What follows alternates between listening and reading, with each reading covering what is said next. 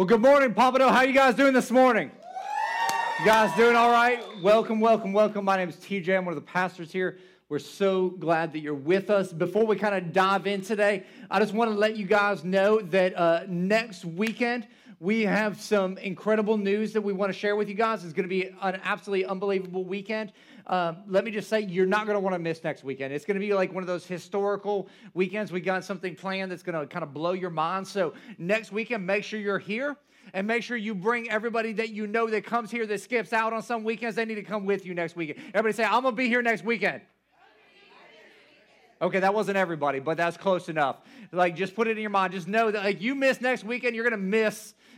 You're just going to miss, okay? And, like, I'm just going to tell you, fear of loss sucks. And so, you're going to fear losing out on something that's only going to happen next weekend. So be here for that. We're in this series called Relationship Goals, talking about the value of relationships. How do we have amazing relationships? Because this is what I know is that all of us want great relationships in life. All of us want to have some incredible relationships, and we're always searching to fill that relational void that's in our life because we are designed for relationship by God. Like, that's why He created us to have relationship. And so, therefore, we are always longing to find somebody to fill that relational gap in our life. And this is what I know, whether you're single, you're married, we all have a desire, whether it's friendship, family, marriage relationships. It's something that's just ingrained within us that we want meaningful relationships. Now, I remember as a little kid, I remember my first crush. Does everybody else remember their first crush that they had when they were little kids? All the teenagers are like, yeah, I remember that was like 2 weeks ago. But I remember it was in elementary school. I had my first crush. It was the girl's name was Jenny, and I was like, man, if I could just like Jenny, like it would just be amazing. Like if Jenny was my girl, then it would just change my life. And so starting to think about that, I was looking on the internet and I found this love letter from a little boy named Bennett that he sent to this girl named Bailey, and this is what he wrote to her, maybe, possibly. Here it is. He says, Bailey, will you please come to my house? Let's play together. I think you're pretty like a horse or a ladybug. I'm not sure which. He's going to figure out which at some point. Like, he just doesn't have much game yet. He says, you should come to my house and eat cheeses with me. So he's going to wine and dine her. I love you and I lost a tooth last night. I think I would like to do a magic trick for you and then let you watch me battle robots. Now, I don't know about you, but that sounds like a pretty awesome date to me. Like, hey, I'm going to wine and dine you, and then I'm going to let you watch me battle robots. And so he's trying to impress a girl from the get-go. Bennett's got a little bit of game going on there. Kind of sounds like the perfect date. But I think from the time that we arrive on this planet, we want to love someone, and we also want to be loved by someone. And it's like the sign that I have right here.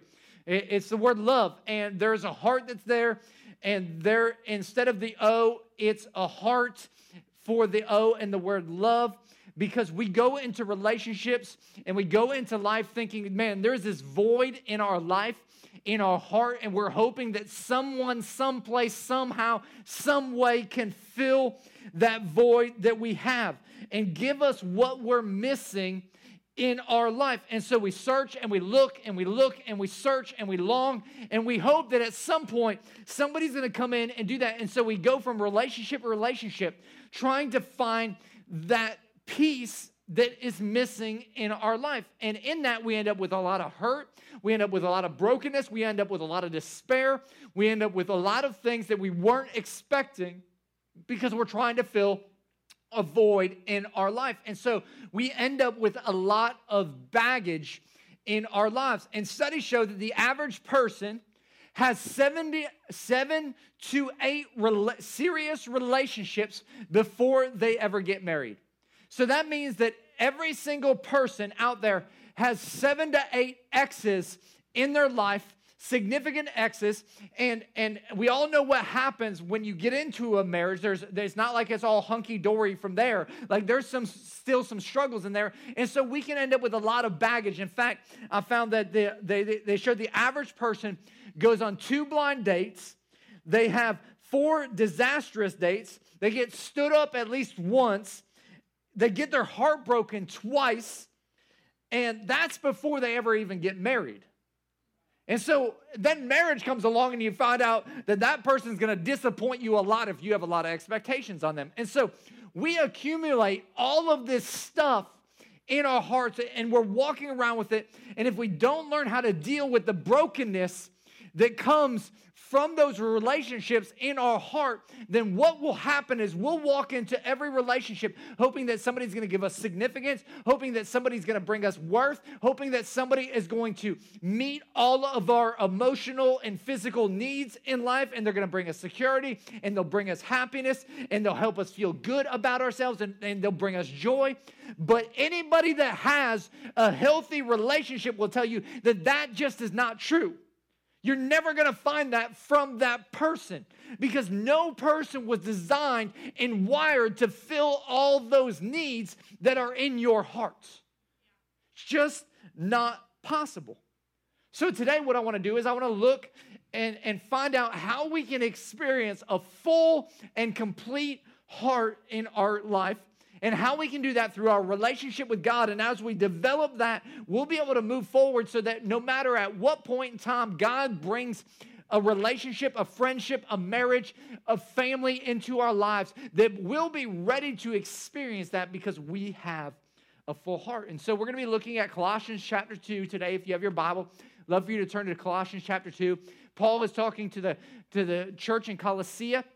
And he's talking to them about their significance and their worth and their value in Christ. And this is what he says in Colossians chapter 2, starting in verse 6. And he says, "Now, just as you accepted Christ Jesus as your Lord, you must continue to follow him." Now, I just want to sit here for a second, so just leave that verse up. He says, like, as you have accepted Christ, and a lot of us in here, we have accepted Christ. Maybe you do that through a prayer in church. Maybe you do that through a friend. They helped lead you to Christ. Maybe you did that a long time ago when you were at camp or something. You said a prayer.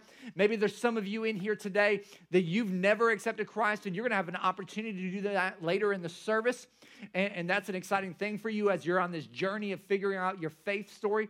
But for those of us who have accepted Christ, he's saying, listen, that's one part of it, but there's more to it. You got to continue to follow him. It says, so after you accept Christ, what he's saying is happening is positionally, your heart is full. When you accept Jesus, your heart positionally with God is full. It means you've received forgiveness, you have grace, you have a purpose and a plan through God in your life. Like God is fully in you and fully a part of your life. And so positionally, you're there. Now, experientially, you might not have all those things. You might not have forgiveness. You might not have freedom experientially. He says all of this stuff experientially is going to take some work. That's why he says you got to follow Christ. So it's not just about accepting Christ, because when we accept positionally, our heart is aligned, but experientially, the reality of our life is that it's going to take some work for us to follow him. And as we follow him, we'll experience freedom and grace and mercy and forgiveness in totality of our lives rather than just in our hearts. And so he says, Paul continues on and he says, let your roots grow down into him. And when you start thinking about roots, you start thinking about planting something. And Paul is referring that, man, as individuals, we need to plant ourselves in Christ. It's not just about accepting Christ as a believer, but it's about accepting and following him and planting ourselves into him. It's why we say it's so important for people to get involved in community. It's so important for you to get plugged into a church, because the worst thing that can happen to a plant is you plant it, as it starts growing, you grab it, you rip it out of the ground, and you put it in something else, and you rip it out of the ground. It never gives the plant any chance to have its roots go down deep, to grow strong and ready to produce the fruit that it was intended to produce. And so he's saying, man, you're going to allow the roots to go down deep, which means you need to get plugged in and stay in one spot. In fact, in researching, I found this statistic that says that people, married couples, that go to church weekly together divorce at a 50% less rate than the national average. You want to know why they divorce at a less rate? Because they've realized that when they get planted and they get rooted in God together, it eliminates a lot of the friction that comes in their lives because they're building their marriage not on just their relationship with one another, but they're building it on their relationship with Jesus and other people. And it makes a huge difference. And so if you want to have your marriage odds just escalate up another 25% up to 75% success rate, come to church every single week with your spouse and learn together and grow together and get planted in a community that's going to encourage you to grow in that. And so he says, man, put your roots down deep, and that takes some time. That's not an instantaneous thing. Then he says, let your lives be built upon him. And so he goes from this planting idea to a construction idea. He says, listen, the most important thing in constructing anything in life is the foundation. And you think about building homes down here in South Florida, we're on like swamp because we're right next to the Everglades, and so it's really murky. And so if you look around, you see a lot of cracks in houses. Why? The foundation is settling. And because the foundation wasn't built on solid ground, it's moving, and therefore it's causing all kinds of structural problems in homes. He's saying, listen, if you don't want to have structural problems in your relationships, if you don't want to have cracks in your relationships, what you do is you build it upon a foundation that's strong, and the strongest foundation there is Christ. He's saying you got to build, you got to set yourselves on that. And that will help you have this full heart. And he goes, then your faith will grow strong in the truth you were taught, and you will overflow with thankfulness. Don't let anyone capture you with empty philosophies and high-sounding nonsense like politics. Don't let them capture you with that comes from human thinking and from spiritual powers of this world, rather than from Christ. For in Christ lives all the fullness of God in a human body. So you also are complete. Now, isn't that what we all want? We all want to be complete. It's like Jerry Maguire. We all want that line. You complete me. That's what we're looking for. We just know that that's a bunch of baloney. Because no person can complete us. But it says right here, you're complete. When? Through your finding of the perfect man or woman? No. Through looking cute, ladies? No. I mean, that's good. Guys, through getting a raise at your job? No. He says, you're complete through your union with Christ, who is head over every ruler and authority. See, our culture says it's everything on the outside. That's what everything is about. And right here, what we're learning and what we're looking at today is something that I don't have to share with you that's a new principle. In fact, this is a very, very old principle, and it's rich and it's true. And it's the fact that your completeness in life comes solely and completely through Christ, not external things.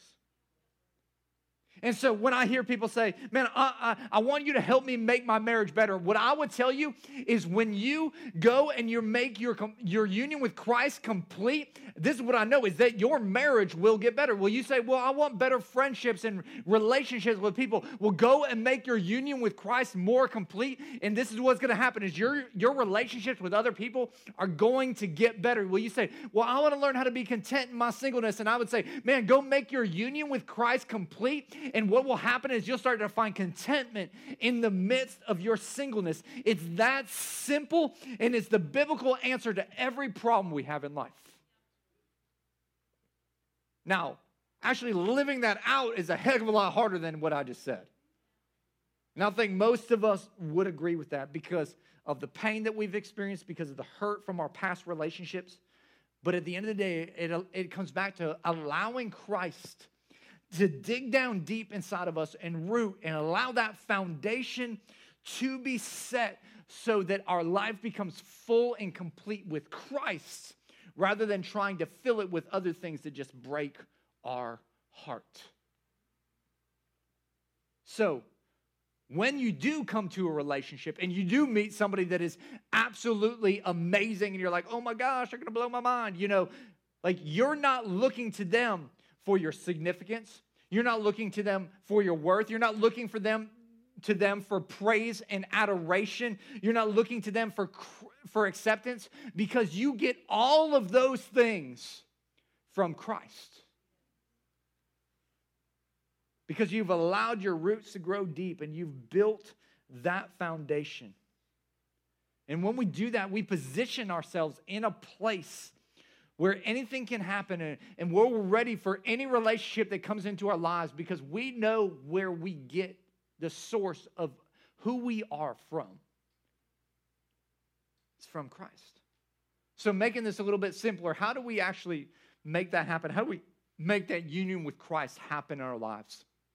If you're taking notes, the first fill in the blank there is we have got to love God with a full heart. We've got to love God with a full heart. Anybody in here ever get a little grumpy when they get hungry?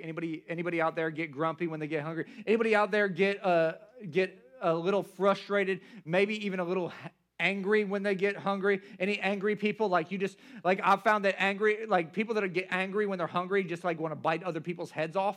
You ever notice that?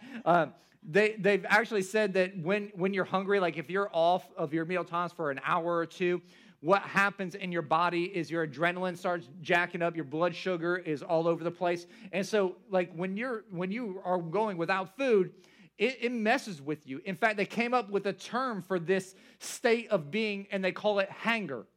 Hanger. And it's being hungry and angry at the same time. And so some of us, what happens is in life, when we don't get enough food, we become very hangry. And we just bite people's heads off, and we're like ferocious. I think the same thing happens in our spiritual life as well. When we don't have this completion because we were made spirit and body, when we're not getting spiritually fed, when we've gone some time without connecting with our Savior, what happens is we get spiritually hangry in life if we don't fill that void in our lives. And the only thing that can fill that is God. Emotions can't fill that. Friendships can't fill that. A drug can't fill that. Even though we'll try to fill that with those things, the only thing that can fill that spiritual hunger in our life is a connection with God. And I don't know about you, but I'm in a season of life where I'm learning how to stop and reflect a lot more. I have a tendency to be very, very driven in life.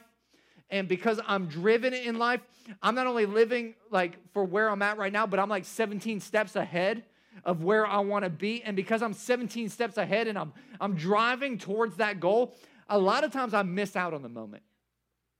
And I miss out on what God is doing right there. And so in this season of my life, I've been taking a lot of time to just stop in the middle of the craziness and the busyness and the drivenness and going and just saying, God, what are you trying to do right now?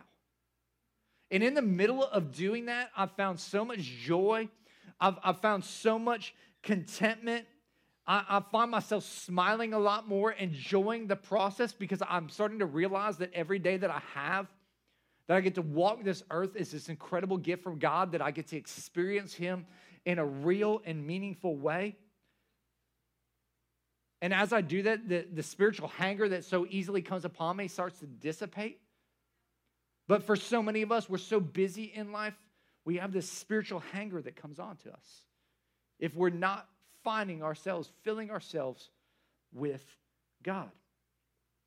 There's this guy named Dr. John Goodman, and he runs a thing called the Love Lab. And what he does is he takes couples and he analyzes them. He watches their body language. He watches their facial expressions. He watches their eye movements. He's got all these analytical things that he looks at from their tone of voice to how they talk to one another. And he claims that within 30 minutes of meeting and watching a couple, that with 90% accuracy, he can determine whether they will make it long term, which is pretty amazing. So if like you're dating somebody, you might want to go out to wherever he is and just sit down and have him analyze you for 30 minutes because he'll tell you whether you'll make it or not. He says that he knows whether somebody will be a master or a disaster of love. Some of y'all are like, oh, I've already proven that I'm a disaster of love, so like I don't need somebody to tell me that. But here's what's interesting is he says, one of the key ways to know if a couple will make it or not is the generosity of their heart. And how he tells if they're generous of heart is how responsive they are to the other person's bids for attention. And what he means by that is he puts a couple in a room, and a lot of times there's a window, and they have activity happening outside the window. And typically what will happen is like a guy will get up and go to the window and watch everything. And he'll be like, hey, baby, you need to check this out. And if she ignores him, she just ignored his bid for attention. But if she gets up and walks over the window and goes, hey, that's pretty cool, she's giving in to his bid for attention right there. Or if they're sitting there and they're both on their cell phones looking at Twitter, Instagram, Facebook, whatever it may be, and she all of a sudden she goes, and lets out this big sigh, it's a bid for attention. And so in that moment, when he hears that, does he look up and go, hey, babe, what's going on? Or how are you doing? Is he giving in to her bid for attention? He says the average couples that he see, about 3 out of 10 actually regularly give in to the other one's bids for attention. And if they give in to the bids for attention, then all of a sudden they will have extremely successful relationships. And the ones that don't, they end up with a whole bunch of drama happening in the relationships. And why is that? Important because for a lot of us, what we're trying to do is we're trying to get somebody else to fill the void in our heart. And so we're bidding for attention all the time. And when they disappoint us, what happens is we feel rejected, we feel abandoned, we feel like leftovers, and all of a sudden our relationships are in turmoil. And what Paul is saying here is instead of relying on somebody else to fill those voids and needs, what you need to do is you need to make your union with Christ complete so that he is filling your heart. So you're not looking for attention from somebody else because you're getting all the attention you need from your relationship in God. And because you're getting your relationship with God is so secure and so firm and so intense, you're taking on Christ's nature, which is to serve others. And all of a sudden you're recognizing the bids for attention from other people that are hurting and lost and broken in your world. And you're meeting those needs. And all of a sudden your relational life is elevating. And so Paul is encouraging us right here to love God with a full heart and all that you are. And in loving God with a full heart, you'll experience a full heart in your own life. And that'll position you to put away the old you. That will position you to put away your old way of living. Because a lot of us, we're bringing a lot of baggage into relationships. We're bringing a lot of stuff with our past for us. And thank you to technology, we can experience all the baggage that people bring into the world because the internet is like a Jerry Springer show on steroids. And so this week I found some of the worst breakup texts out there. And so I thought I'd share a couple with you. This one says, hey, Jackson, you going to be home soon, hun? Pasta's almost ready. He goes, yeah, I'll be home in 20. Just dropped off my ex. And she goes, excuse me, what? And then she goes, I'm pissed. You promised you wouldn't see her anymore, which is already a bad news in the relationship. And he goes, I meant to write RX. My prescription at Walgreens. Chill, babe. Breathe. And she writes back, I'm going to kill you. It's going to be some trouble there in that relationship. How about this one? Hey, I have to tell you something. Hey, I do too. Okay, let's say it at the same time. 1, 2, 3. Boom. Can we break up? Will you marry me? First of all, if you're asking anybody to marry you over a text, you got issues as it is. But anyways, here's another one. Hey, I don't think this is really working. I'm breaking up with you. She writes back, I'm your wife. You can't exactly break up with me. I'm living in your house. You can just walk over to the other side of the room and tell me you want to get a divorce. So they're sitting on the couch together.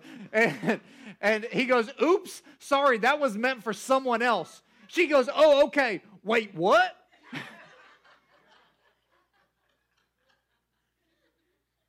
Listen, relationships are hard, aren't they? I mean, we get lied to, we get hurt, we get damaged. And every time junk like that happens, we bring a little bit less of our heart with us into that next relationship. And what we bring instead is we bring a lot of anger, we bring a lot of sarcasm, we bring a lot of hurt. And we've all been through that to some measure and degree. And Paul encourages us to move forward here in verse 7. He said, you used to do these things when your life was still part of this world. But now is the time to get rid of anger, rage, malicious behavior, slander, dirty language. Don't lie to each other, for you have been stripped. You have stripped off your old sinful nature and all its wicked deeds. It says you've stripped off your sinful nature. If you were to go back to the original Greek right there, he's basically saying, like, man, you've got these dirty clothes on that you've got to get rid of and throw away. Like, you're stripping those clothes off and just tossing them. And I know exactly what that's like. When I was 19 years old, I went on a missions trip to Haiti. And I was leaving from Miami International just to fly down to Haiti. It's a short trip. And I got to Haiti, and my bag did not arrive. Anybody ever had that on an international flight? It's terrible. I thought to myself, I'm wearing a pair of jeans and a T-shirt. I'm like, oh, man, my bag will be here tomorrow. Tomorrow comes. Next day. I'm like 4 or 5 days in. My clothes still have not arrived. I'm like, American Airlines has the worst service in the world. You know, this, like, how do they lose a bag that's a one-way flight from Miami to Haiti? Like, how does that work? Like, that's incompetence at its greatest. Sorry if you work at American Airlines. So I end up going through this entire 10-day mission trip wearing the same pair of clothes the entire time. Like, and you know it's getting bad when your jeans start crunching. Anybody ever had that? They're just so dirty and they're nasty, and you've been sweating in them so long that they're getting hard and crunchy. And so, like, my jeans are crunchy. I remember when I got home, my mom picked me up from the airport, and she was like, "What's that smell?" And I was like, "That's me," you know. And she's like, "Man, we need to get that junk off of you." And I remember we got home, we didn't even try to wash those clothes. We just threw them away. Why? Because I was wearing these old, nasty, dirty clothes. But what Paul is getting at here is he's saying, listen, that old, dirty, nasty clothes, that's the old you. And what so many of us do is God gives us this incredible, brand new heart, and we dress ourselves with the old, same nasty stuff that we had before. It's like getting a fresh pair of underwear and putting on those old, stale jeans and that beat-up, stank shirt over it. Like that fresh pair of underwear isn't doing a whole lot of good. Like, you're just messing it up. And God's saying you don't have to wear those clothes anymore. And our culture is so obsessed with how we look on the outside. And God's saying, like, listen, that's one way of trying to be beautiful, but I have a better way of trying to be beautiful. And the way that you're beautiful is when you're beautiful from the inside out, not the outside trying to cover up the inside. He says it's time for us to work on the inside, to get rid of some things in life. And he says, man, you need to get rid of anger and rage in your life. And a lot of people deal with this, particularly men. You know, so many studies that I've read have shown that when women get hurt in life, they get emotional and they cry for the majority of them. When men get hurt in life, they have a tendency to lash out in anger. And I know that this is true because I've dealt with an anger issue almost all of my life. From the time I was in kindergarten, I ended up getting kicked out of kindergarten because I was beating kids up because I was angry. And by the time I was in third grade, I was punching holes in walls because I had this uncontrollable anger in my life that I didn't know how to deal with. Finally, in counseling as fifth, sixth grader, my parents realized, as counselors, like, man, you've got to give him an outlet for this anger. And so they let me play sports so I could hurt other kids, you know, and it was okay. And that was great. But how many of y'all know that at some point you get old enough that sports aren't the answer anymore? You got to grow up. You got to deal with that junk. And I'll never forget if it was the first or the second year of marriage. And I remember being at Shayla's parents' house, which that right there will get you angry. In-laws' house make you angry. And we were sitting at their dining room table, and Shayla did something. And I remember grabbing, like very aggressively grabbing her arm. And I don't even know if anybody else even really realized it at that time. But I knew what was going on in my heart. And I was like, oh, crap, man, I got a problem. Like, my anger was starting to boil up again. Something she said just set me off. I remember going, man, I thought that this wasn't a problem in my life anymore. All of a sudden, it was internally, I knew it was a problem. And I remember talking to a friend of mine and saying, hey, this is what's going on. This is what I'm dealing with. And I think that a lot of the times that just recognizing the fact that you've got a problem is 50% of the victory right there, and telling somebody else about it, going, hey, here's my issue, here's my struggle. All of a sudden, you're starting to have this awareness of it, and you can start to deal. You can start to put in place intentional things that you're going to do to make sure that you don't continue to let that happen in your life. And as you're intentional about that, it just kind of seems to work itself out a lot of times. And so maybe in your own life, part of the deal is that maybe today you just need to recognize that there's some old you still there that you need to get intentional and authentic about and tell somebody about and go, hey man, this is something that I'm dealing with right here that I need some help on. And just winning half the battle is getting it out there and getting some accountability and somebody else knowing that that struggle is going on in your life. He goes, next up is malicious behavior, which is this hostility or hateful feelings. And then he talks about slander, which is talking bad about your mate or your friends, which is never a good idea to talk bad, especially about your spouse, to somebody else. And he talks about dirty language, which is exactly what you think it is. He says, man, don't say things about your friends, your family, your boyfriend, your girlfriend, your spouse that you have to bleep out. It's not healthy. That's the old you. That's the old stuff. You need to take all that stuff off and throw it out because you've got this brand new hearts. And what Paul encourages us to do right there is that then he says, man, you need to put on the new you. You need to put on the new you. In Colossians verse 12, he says, since God chose you to be a holy people he loves. I want you to see this right there because he says, what he's saying is God's unconditional love for you does not mean God's unconditional acceptance of your current behavior. Like, do you understand that? Like, God loves you unconditionally. Like, there's no conditions to your love. But that doesn't mean that he approves of everything you're doing because he calls all of us to not just live life, but to live a holy life. So what does a holy life look like? He says, you must clothe yourselves with tenderhearted mercy, kindness, humility, gentleness, and patience. He says, make allowances for other people's faults. It's like, be prepared for people to screw up. That's like a really different thought for us today. We expect people to be perfect. He says, like, hey, make room because people are going to jack things up. Then he goes, and forgive anyone who offends you. Remember, the Lord forgave you, so you also must forgive others. Above all, clothe yourselves with love, which binds us all together in perfect harmony. And let the peace that comes from Christ rule in your hearts. See, we can all be intentional, allowing God to fill our lives. But it's really easy for us to carry the broken parts, the hurts, the unforgiveness, and keep us trapped in this old way of living. So easy to hold on to those things.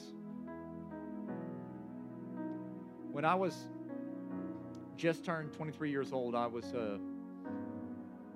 felt like God was moving me on from this church job, and I happened to work for a pastor that had been, a spiritual mentor for me. At that time, he was like a spiritual father. And anytime you break up, we just sang, when a heart breaks, it don't break even. Have you ever noticed that? It just doesn't do it. I remember walking in and we were sitting outside. I remember telling this pastor, like, hey, I'm giving my 2 weeks resignation. And I was trying to be the most honorable in the situation. I was trying to do it the right way. And I'll never forget this pastor looked at me and he said, TJ, you're never going to amount to anything in life because you're a quitter.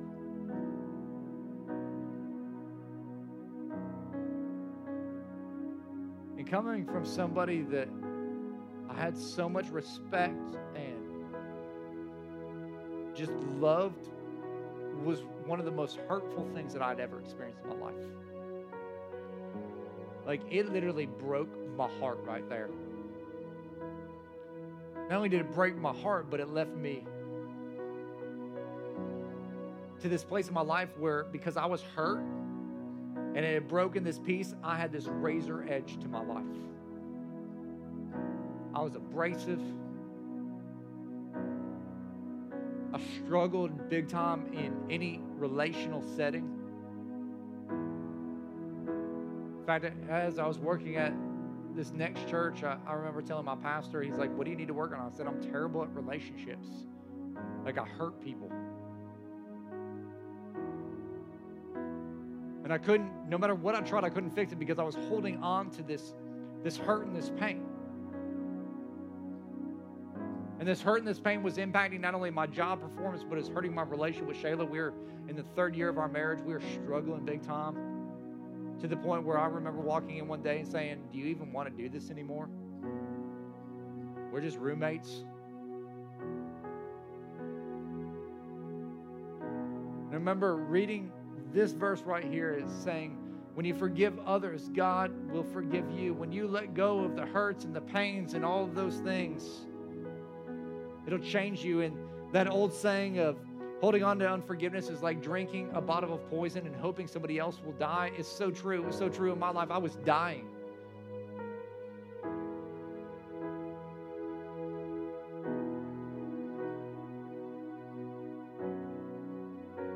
And as I started to let go of that hurt and that pain and those words, because they were hurtful, they were painful, they meant something to me. I remember God just prompted me, like, call that guy up. Set a meeting with him. And you go in there and you ask him for forgiveness. And I was like, what, God? No, he should be asking me to forgive him. He goes, no, you're the one that's carrying the hurt and the bitter and the anger. He doesn't even know anything about it. See, my unforgiveness was empowering my history rather than me letting it go so I could live in my destiny.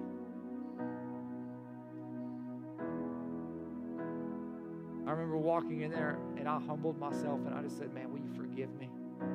I started letting go of those hurts and those pains. All of a sudden I saw my relational world completely change. My marriage became amazing almost instantaneously. That isn't everybody's circumstance, but that was my circumstance. I saw relationships get deepened like never before because I realized that I had to take some stuff off to put something new on. And as I put on that love and that grace and that forgiveness, man, this new person arose. And there was a fullness in my heart that no other individual could fill but Christ alone. And maybe there's some of you in here today that need to take some things off. Maybe you need to take off some unforgiveness. Maybe you need to take off some anger. Maybe you need to take off some way that you've been talking. Maybe you need to take off some hurts and some pains. I don't know what you need to take off here today, but this is what I do know. The answer to your problem is your union with Christ.